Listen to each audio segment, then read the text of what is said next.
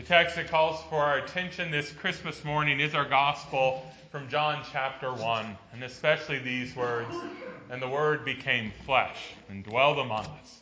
You're invited to be seated. Grace, mercy, and peace to you from God our Father and from our Lord and Savior Jesus Christ. Amen. Just a few moments ago, we did something that might have been to many of you a little new. It's an ancient practice of the church, which is still practiced regularly in many parts of the church today. It's called a gospel procession. As you saw, the practice is to take the scriptures from the lectern and bring them right out into the midst of the people, and there to read the gospel. We did it today to illustrate both the meaning that is captured there in that gospel, and in truth, the meaning of Christmas itself. For that practice is so appropriate to our readings for this Christmas morn. Last night we heard the Christmas story, essentially as the Gospel of Luke records it. The obligatory census, the long trip, the little town of Bethlehem. The inn with no room, the humble stable, the birth of the babe.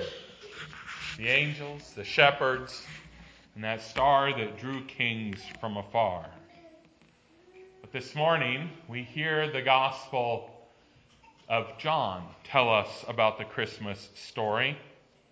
Many times, if you read books that compare the various Gospels, they will tell you that John simply doesn't include the Christmas story. But that's not entirely true. He gives us the Christmas story in what might be called the one-verse version. He says, "And the Word became flesh and dwelled among us." Yes, there it is. Christmas in one small verse. Yes, John tells us through the inspiration of the Spirit that at one point in human history, indeed, that eternal Word, the second person of the Trinity, the very Son of God, became flesh. Yes, in that little town of Bethlehem, in that now famous stable, the Word became flesh. God became human. Yes, at one point, that one who had dwelled forever in the heavens came down and existed in the flesh, in the world, right there in that manger. We might say that in John's mind, the exact location of where it occurred is not his first concern. John doesn't tell us that it happened in Bethlehem. For him, the key to the Christmas story is this: God has come close. Yes, God has come right into the midst of his people. In John's Gospel, it says that Jesus came and dwelled among us. The word actually there in the Greek, underneath the word dwelled, is actually the word tabernacle.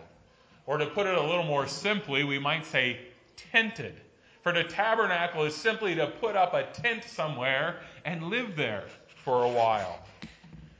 So we might say that Christmas is the story of God coming and putting up his tent right in our backyard, so to speak. Christmas is about Jesus coming to you and coming for you.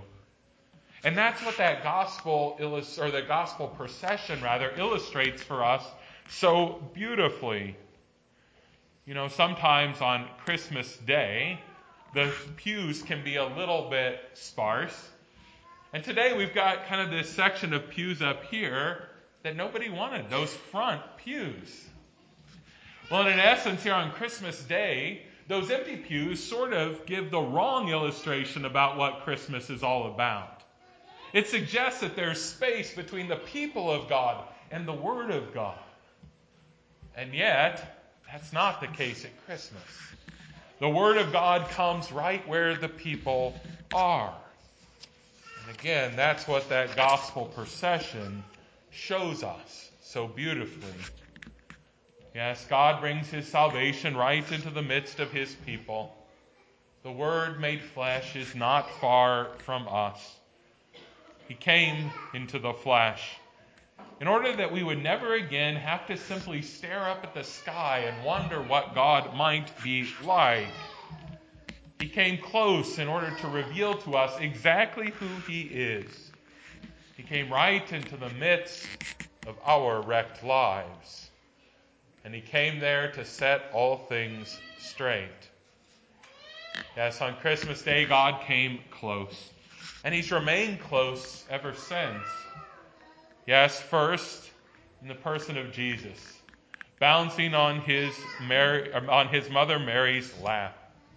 But later then walking with his disciples around the Holy Land. But even after his death and his resurrection and ascension, Christ remains close to us now, even in his church. Yes, indeed, he comes to us each time the word is preached or the sacraments are given. And when God comes close, he makes you holy. That's what he always does when he comes close. He forgives your sins. He fills you with his Holy Spirit. He removes the guilt and the power of sin from your lives. John says that Jesus, when he came close, was full of grace and truth. We are blessed to live in his grace and to know his truth. And so God today gives us the words of John to tell to us that one verse Christmas story. His gospel puts that truth into our ears today. And hopefully that gospel procession put it before our eyes as well.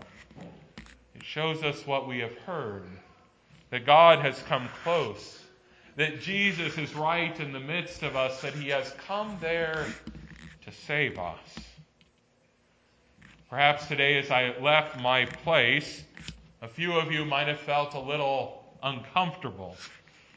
After all, it was probably a new thing to many of you. But I suppose even that little discomfort could serve as a proper illustration this day. Because the truth is, when God comes close to us, it can make us a little uncomfortable. Think about all the times in the Bible when the glory of God was close, or even when one of his angels showed up, how afraid people always were. You see, when God comes close, it has a way of revealing who we truly are. That we are sinners who cannot stand before a holy God. Yes, we stand exposed before him when he comes close. I suppose we could say that in some ways we would rather like God to come close, but not too close. A couple pews between us and God, maybe that would be about right. Yes, we want him close enough to forgive us, but not close enough that he might change us. We want him close enough to save us, but not too close that he might shame us by pointing out some sin. We want him close enough in order that we might get into heaven, but not too close that he might get into certain parts of our daily lives. Today, regardless of what we might want, we get what we need. We celebrate this day that God does come close. He comes close, right where we live close. Yes, at times uncomfortably close, shining a light on those sins we rather wish could remain hidden in the darkness. Revealing that we are not as spotless as we would like to sometimes portray ourselves to be before the world. Showing us how desperately we need a Savior. But at the same time, he draws graciously close, shining that darkness right out of our lives, overcoming the very darkness that seeks to remain in our lives, revealing to us our Savior, in the person of his Son, Jesus Christ. Yes, a light shines today. Jesus Christ. He is your light and he is your life. He was born for you. He lived for you. And he died for you. And this gift of forgiveness and life is given to all who will simply receive it in faith. He comes in order that no one would have to stumble around in the darkness any longer. Yes, to all who believe, he gives the power to become the children of God. He gives them the right to live out each day right in his marvelous light. We all know that there are many days in life when darkness seems to come upon us almost like an eclipse. Things suddenly go from okay to pitch dark in just a moment. Perhaps that's happening to you this day. Even while everything around suggests that you should be happy and joyous, perhaps there is some darkness casting a shadow over you this day.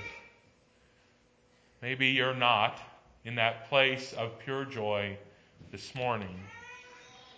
But know this. No matter where you are, Jesus comes today to you with his life and his light. Whenever darkness comes into your life with despair and darkness, Jesus comes again, right into your midst. He shines his light into your darkness.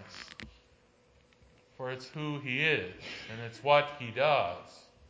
He is the light of the world, and he enlightens the entire world by drawing close. Oh, Jesus could have remained in heaven, and heaven would have remained a gloriously bright place. But down here would have been nothing but darkness. Thanks be to God that he shined his light right into our world. Yes, today we gather to give thanks to God for coming close to us, for shining his light in our world. We rejoice that the Word has become flesh, that he dwelt among us, that he put up his tent right in our backyard. Hear it today with your ears. See it with your eyes. Know it in your heart. For today, on this Christmas day, Jesus is right now, drawing close to you as his word is spoken, as his word is preached, and as his gifts are delivered. Come forward. Receive the body and blood of your Lord Jesus. For this day, Christ comes right into your midst. Merry Christmas. Amen.